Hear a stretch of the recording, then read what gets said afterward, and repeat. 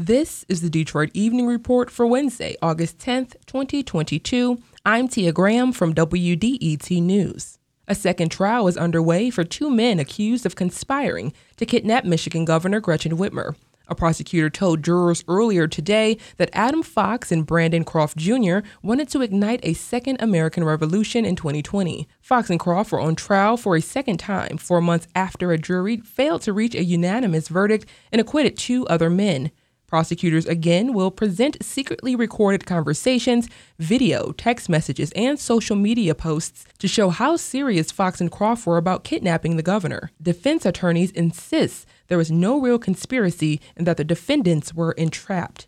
The Detroit Tigers have fired Executive Vice President and General Manager Al Avila. Team Chairman and CEO Christopher Ilitch says he'll oversee the search for a new GM. Ilitch says in a release that he wants to reestablish the Tigers' momentum towards building a winning team. Avila was named General Manager and Executive Vice President of Baseball Operations in 2015. He joined the team as its Assistant GM in 2002.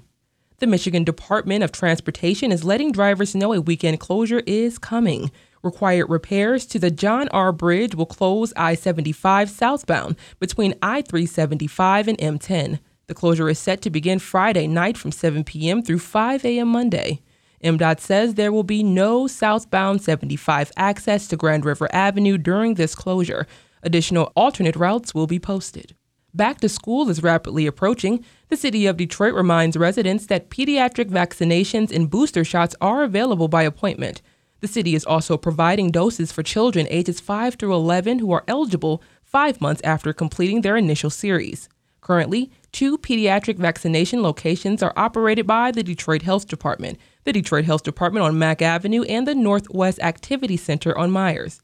Children ages 12 and older can get vaccinations and boosters on a walk-in basis at all department vaccination sites, including Saturday pediatric pop-up health clinics scheduled in neighborhoods across Detroit during the rest of August. Free lead screenings are also available.